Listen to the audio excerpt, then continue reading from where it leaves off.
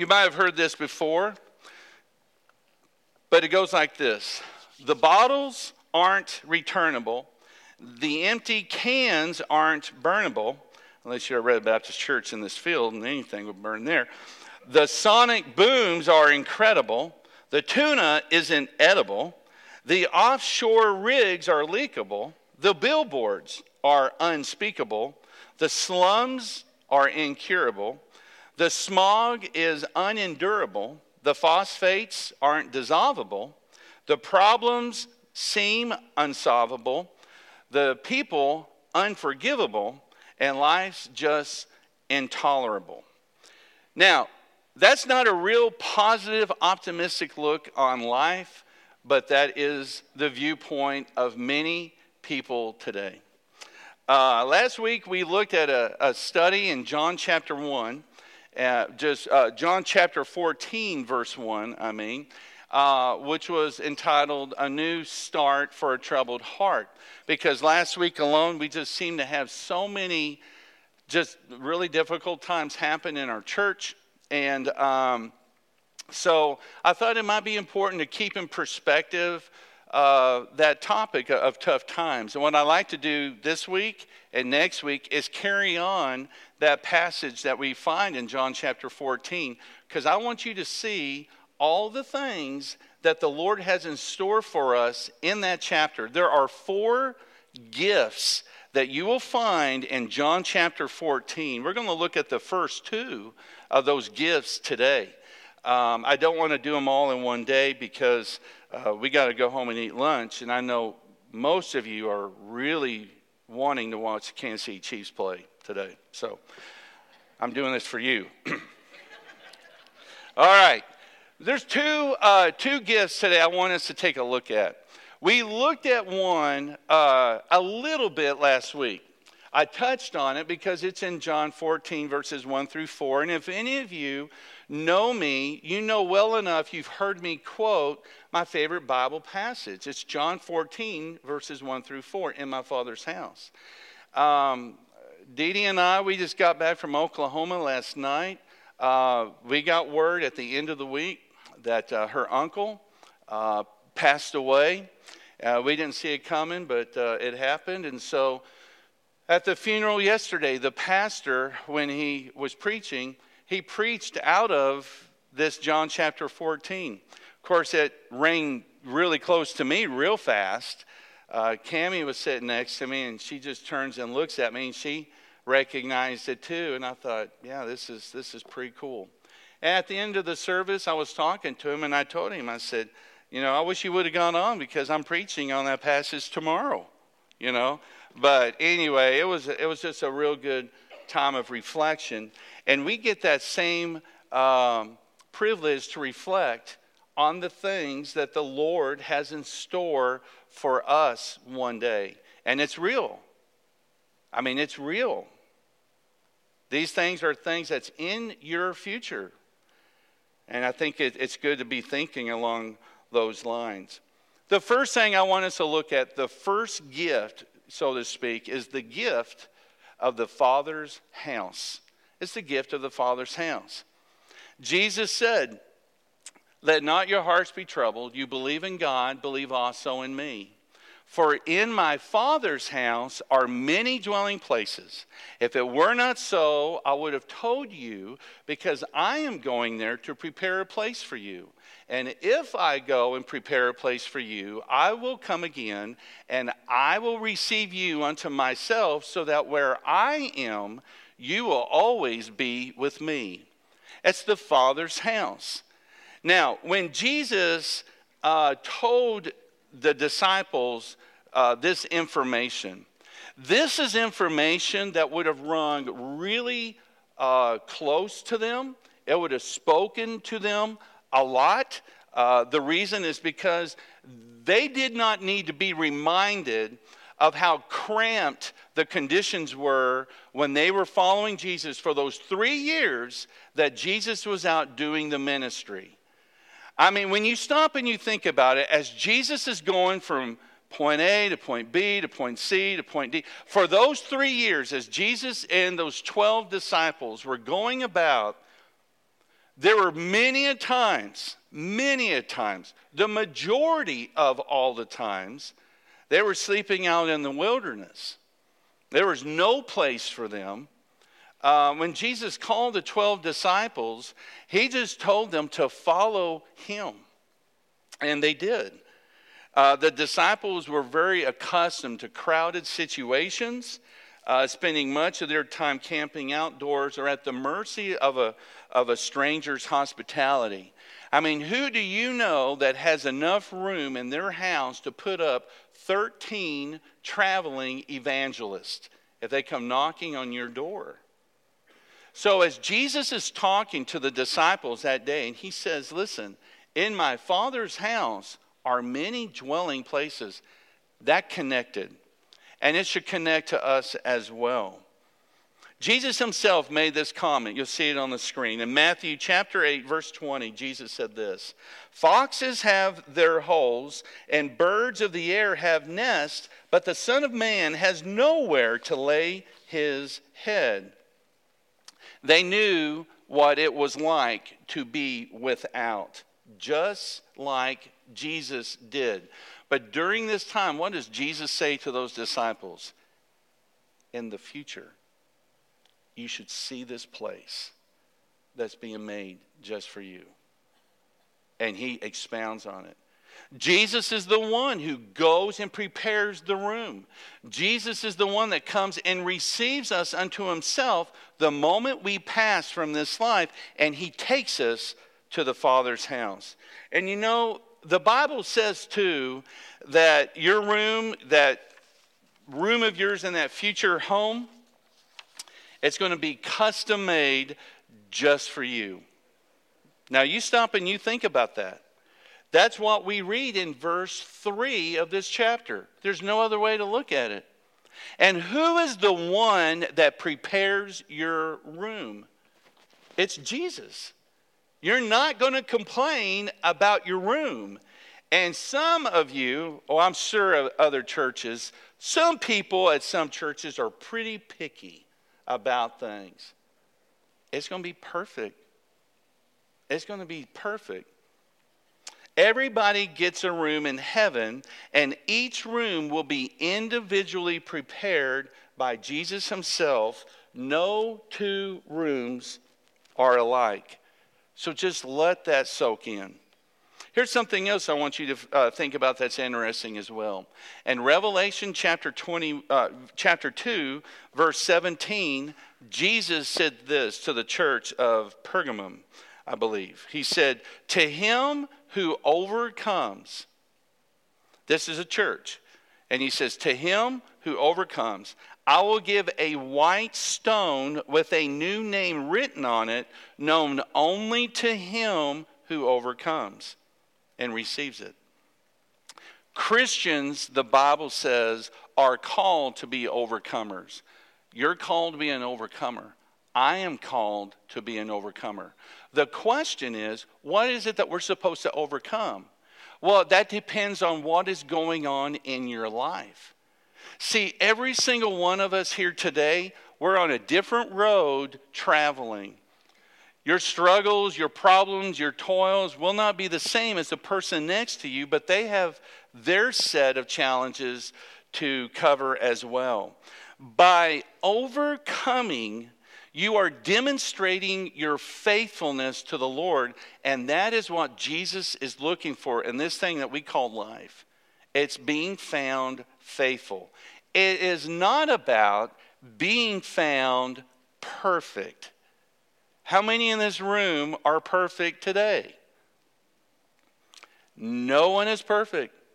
So we shouldn't react or relate to others and have the expectations that they are perfect, because they're not.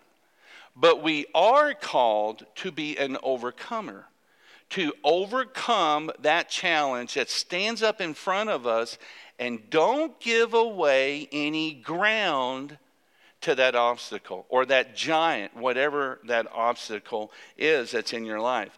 And to this church, this First Baptist Church of Pergamum that Jesus was talking to in Revelation chapter 2, Verse 17, Jesus is stating that those who overcome and thus prove to be faithful, they will receive a white stone. And the name, a new name, will be on that stone. And no one will know that name except for the one who receives the stone. The question is, well, what is that white stone? What does a white stone mean? In the days of the New Testament, a white stone signified a couple things. If you went to a circus, they took white stones. It was a special kind of a white stone. The stone would be used as representing money or currency, and you could turn in a white stone for admission to get in and see a circus. I don't think it applies to that, but that was a purpose of a white stone. I think a better representation of what a white stone stood for that Jesus had in mind as he was telling that church at Pergamum has to do with in court. Back in Jesus' day, one of the ways, if you were taken to court or you were involved in a court proceeding and you were found innocent, you were handed a white stone. And I really believe that picture better fits the narrative of what we're seeing right here. Why? Because you see, when Jesus said, listen, if you overcome, I'm going to give you this white stone. In other words, you're an overcomer. You're innocent. You did it. You did it. And so that is obviously, I think, the best connection of a thought of what a white stone is. But it has the significance in the fact that it has a new name. It has a new name for us. Now, is this new name, is it a replacement for the name that you have right now? I don't know. Could it be a name that reflects a title or a position of what you're going to be doing in heaven? Because we know we're going to be working. It's not like the work that we're doing right here where we're looking at the clock. We can't wait to punch out and go home. But you're going to have a purpose in heaven for all eternity. It's in the Word. Could it be a name that reflects something of what you're going to be doing one day? I don't know. We'll find out. But possibly. The one thing that we do know is this. The name is so unique that the only one who knows that name, Jesus says, is God himself. Now you think about that. Why is this such a perfectly held secret in heaven that God doesn't want anyone to know it until he hands it to you? I don't know. But it sure gets my interest a little bit perked up. I kind of like to know what that is myself. Jesus stated that those who overcome and prove to be faithful would get this white stone. And we receive this uniquely monogrammed white stone characterizing our own personality in Christ. No one knows us like God knows us. Amen? Isn't that true? That is so true. No one knows us like God. And God is able to tailor paradise for all eternity in a way that will result in maximum fulfillment. You will be so very, very happy in this place. 1 Corinthians 2:9 says it really plainly. Things which eye has not seen, and ear has not heard, which have not even entered into the heart of man, all that God has prepared, all that God has in store for those who love him.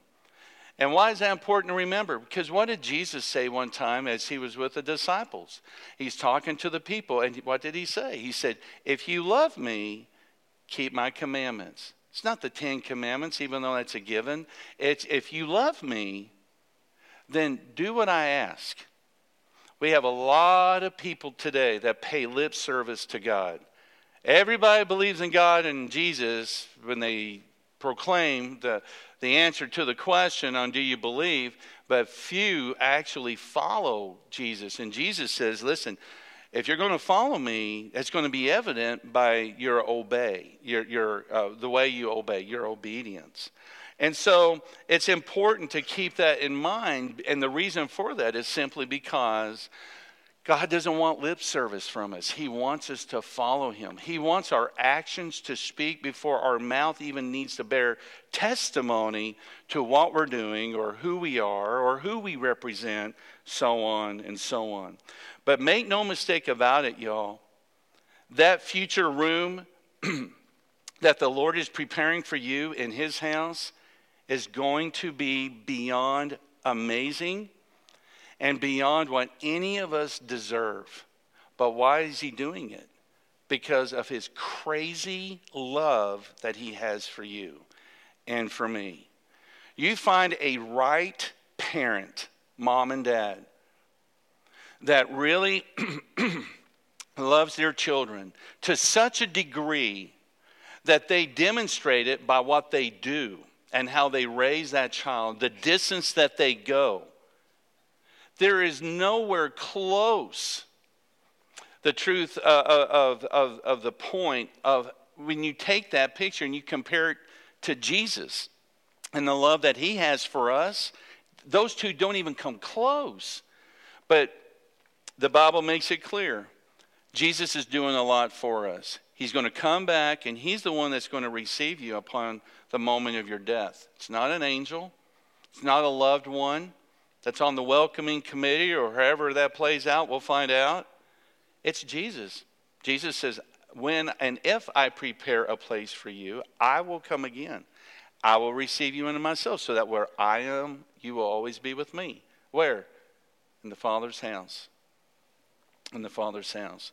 There's a story of a woman, true story of a woman who was concerned about her 2-year-old son by the name of Jamie, who had died. And she was comforted by the thought that he was well cared for in heaven, but she still worried that he had maybe forgotten his mommy and daddy back here who loved him. And since the Bible says there is no sadness in heaven, she reasoned amongst herself that he didn't miss her or dad. Finally, one day she asked her husband, Paul, she said, Paul, do you think Jamie has forgotten us? Does he ever wonder why we're not there with him anymore? And Paul thought about it for a while, and then Paul responded to his wife, and he told her this. He said this, and this is good. He said, remember when we used to leave him with Grandma for a few hours? He would kiss us goodbye, then run to the toy shelf. When we returned, he'd run toward us with outstretched arms, happy to see us again. But Grandma said he never cried while we were gone.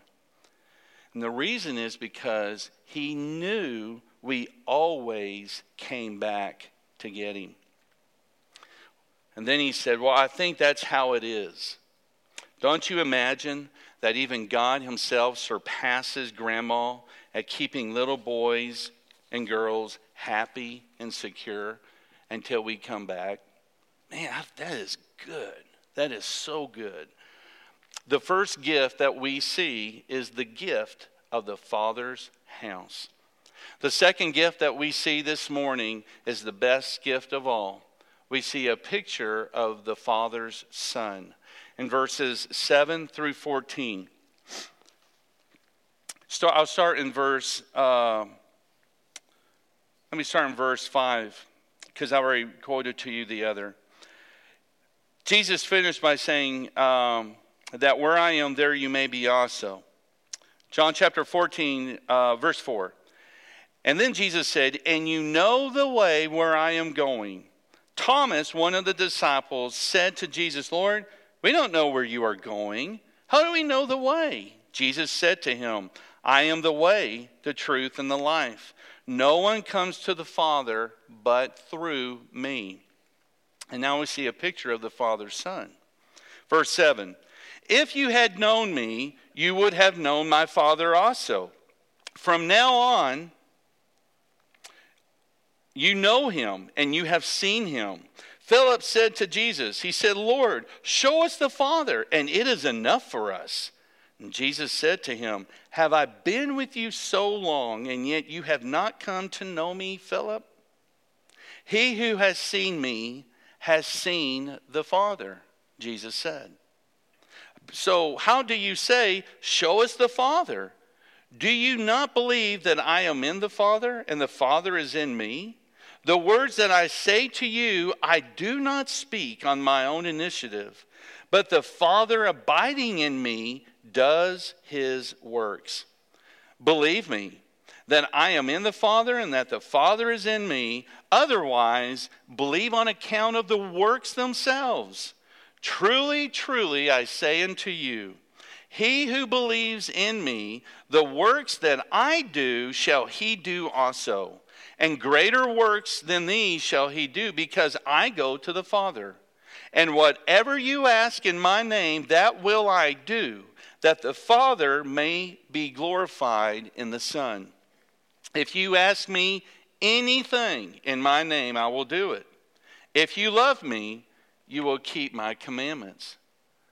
So we see Jesus moving from this point in time when we're going to be received into a new room in God's home in heaven, and that focus shifts from the home and it moves onto the Son who takes center stage, of which we know right off Jesus takes center stage because of who he is.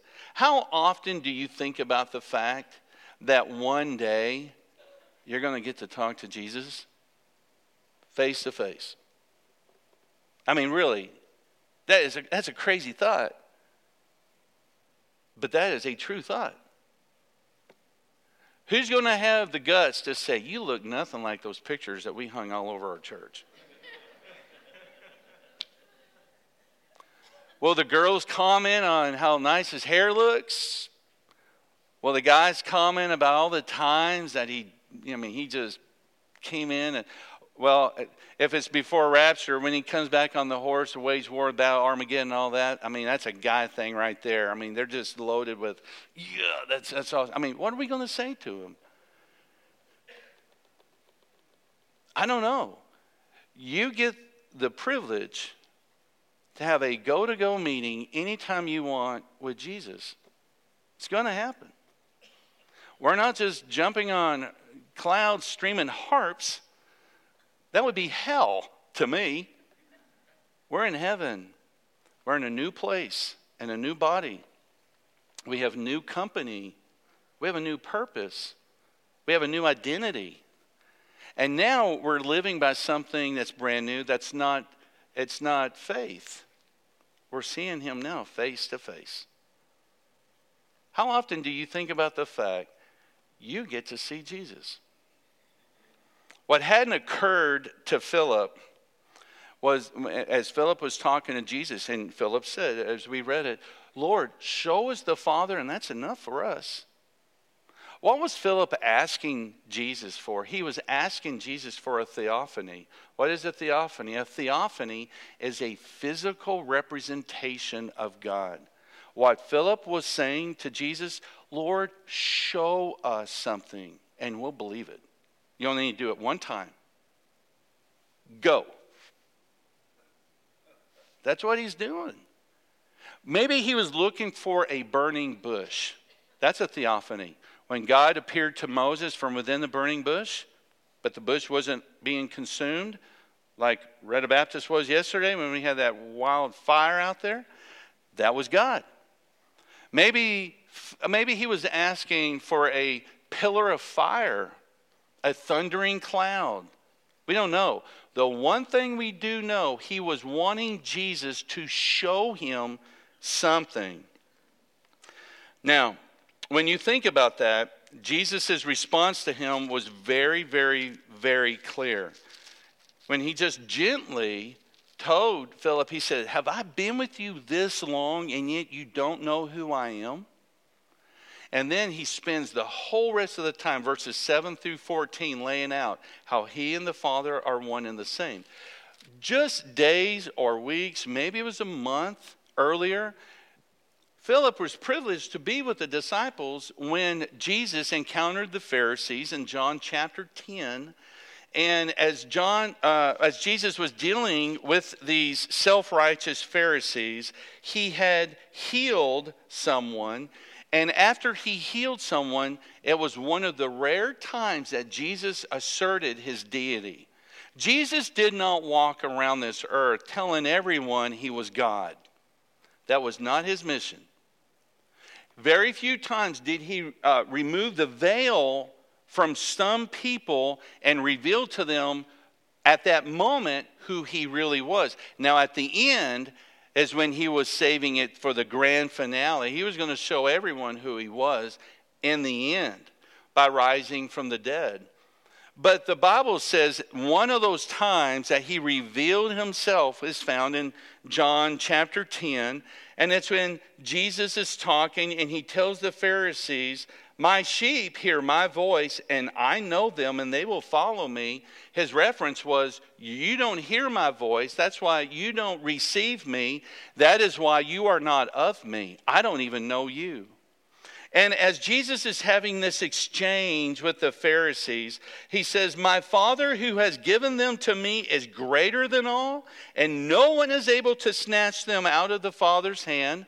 That is the eternal security of the believer right there. And then Jesus said in John 10:30, the most powerful verse that we've read up to this point in John's gospel. And what did he say? I and my Father are one and the same. Right after he said that to the Pharisees, the Bible says they picked up stones and attempted to kill Jesus. Why? Because he committed blasphemy. What was blasphemous? He just called himself God. He put him on equal footing with God. And to do that is a blasphemer. So what does Jesus do? He uses sarcasm when you read the rest of that chapter. And Jesus says, hold on. Before you stone me, tell me what good thing did I do that deserves being stoned to death? See, he hadn't done anything bad.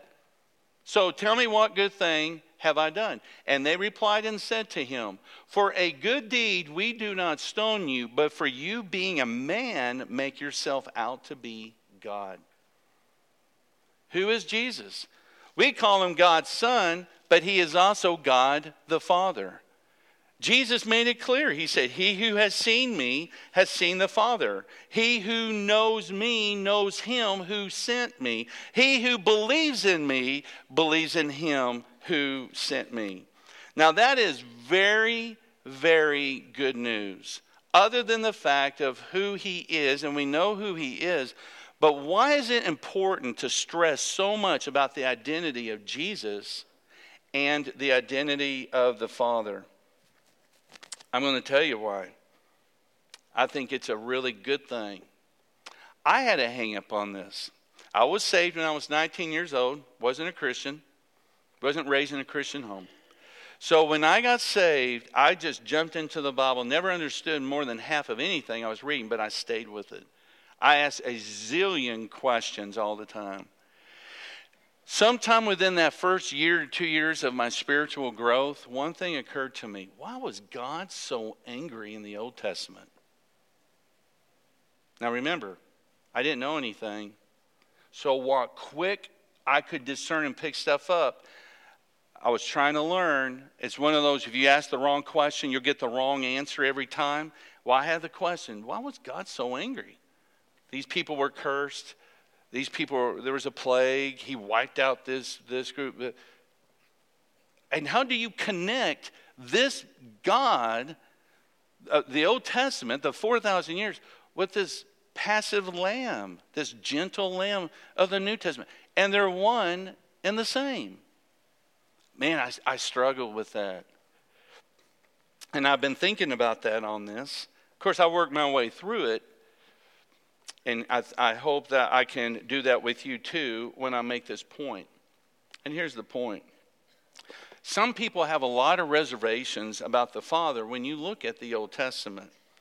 And that is because of the things that we find that are mentioned throughout. Curses, executing judgments, wars, catastrophes, plagues, so on. And you may have those reservations too. You need to keep in mind that the world is full of sickness and disease, innocent suffering, injustice, and death because of sin. But here's what I want you to hear. We don't have any reservations when we look at Jesus, do we? We never do. You never hear anyone ever say, man, Jesus is just, he's harsh. He's too hard. He is so critical. You'll never hear that. And yet, what was Jesus saying about God, his Father? We're one and the same. That is because the things that we find in Jesus, we need to remember, are the same things that we find in God the Father. Y'all, they are one and the same. Jesus came down out of heaven. He took on a human form and a body just like us. He's God in a bod. They say all the time with youth, it used to go over good back in that day. But who is Jesus? He is God in human form. Jesus is making it clear that God's nature is revealed in him. God, the Father, his nature is revealed in Jesus. In other words, he is saying, you want to know what God is like? Jesus said, look at me. Look at Jesus. You want to know exactly what God is like? Check me out. That's what Jesus is saying right there. His fullness, the fullness of God is in Jesus, the fullness of the Son. So, going by those words of Jesus himself, Jesus lays out a picture of who God is and what his heart is like. God. You want to see a quick snapshot of that little heart of God? In Christ, we see a father's love. Jesus loved people. He loved them and he encouraged them with his words and his deeds. If God is fully in Christ, which we know he is, then what else do we see? Love moved Jesus to perform a miracle for his mother at a wedding feast, even though he said, my time had not yet come. The father was just as embarrassed for the mom and the dad of this Jewish family that was throwing a party. It was the wedding of a child, and the wine ran out, which in that day was a huge disgrace. To us, we just, hey, okay, well, thanks for coming out, and everyone leaves, or we just run to the store. Not so then. Mary goes to Jesus, and she tells Jesus, they ran out of wine. Jesus looks at her, and he says, woman, what do I have to do with you? Has my hour come? That was his way of saying, Mom. And by the way, that woman thing, that's not you don't do that now unless you want to die. But back in Jesus' day, that was a polite thing to address. So when he said, Mary. But after Jesus looked around and he noticed the anxiety, the worry on the family because they ran out of wine, Jesus called the servants of that house and he said to them, bring every single empty pot you can get your hands on and bring them to me. Jesus blessed the pots. It was full of wine. That was Jesus' first miracle. The first miracle he ever did. And what did he do? He used it at a wedding feast because he felt for the embarrassment of the family that was throwing this feast. The fullness of God is the same as the fullness of Jesus. You want to see another heart of God? Love moved Jesus to reach out to an ostracized Samaritan woman. We talked about that a week ago. That was God. Love moved Jesus to heal the blind, feed the multitudes, rescue a woman caught in the act of adultery. That was God. Love moved Jesus to tears when he visited the graveside of his friend Lazarus. That is one of the times in the Bible that we read when God cried. Love was drawing Jesus irresistibly to a cross on a hill outside of a city in Jerusalem in order to pay a debt that you and I could not afford to pay. That's how much God loves you. So what can we conclude here today? Paul said it best, and you'll see it up here too. On 2 Corinthians 5:19, Paul told the Corinthians, he said, God was in Christ reconciling the world to himself, not counting their trespasses against them. And he has committed unto us the word of reconciliation. Never, ever again can one doubt the Father's love. Not in sickness, suffering, injustice, or even death. Why? Because when we see Jesus, we have what? We've seen the Father. There was a preacher's son who became very ill. He took his son to the doctor. They ran all the tests, and the tests came back, and the doctor told the family that it was terminal, that his son would not make it, and he was going to die. The father, with a heavy heart, went through the hospital ward, and he went to his son's bedside. And at first, he read a scripture passage, and he had a time of prayer with his son.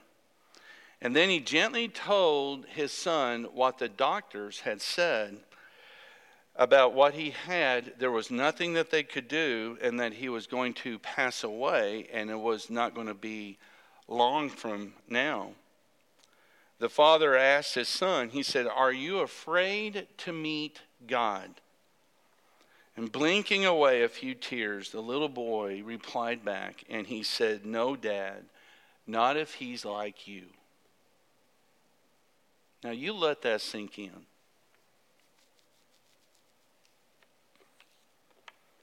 That's pretty good.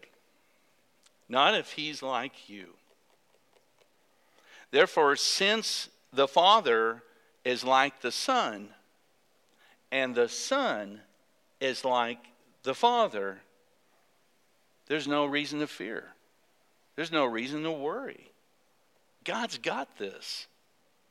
And all he wants from us is the same obedience as Stephanie portrayed when she decided, I'm going to get baptized.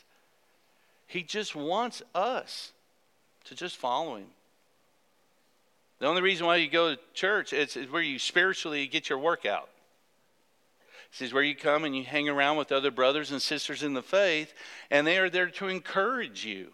And then you jump in and you find your place to serve.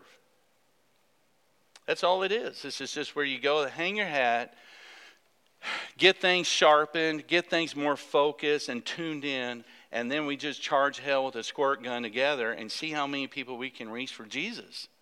And all along the way, we lift one another up, and we edify one another, and we encourage one another, and we pray for one another because we are there for one another. I and my Father are one and the same. There are 4 gifts that the Father gives his children. One, we know, it's the Father's house. And the best gift of all is that second gift, is the Father's Son. We'll look at the next 2 gifts next week. Let's pray. Now, Father, as we come before you this morning, God, we just want to take this time and thank you for all that you have done and for all the things, Lord, that you are doing. And God, we want to ask that you would help us today to reflect on those 2 things that await us. God, one, we already have the Son, because when we give our lives to you, or when we surrender, whenever we become a Christian, the Bible says your Holy Spirit enters into us. That is you, Lord, and you are with us.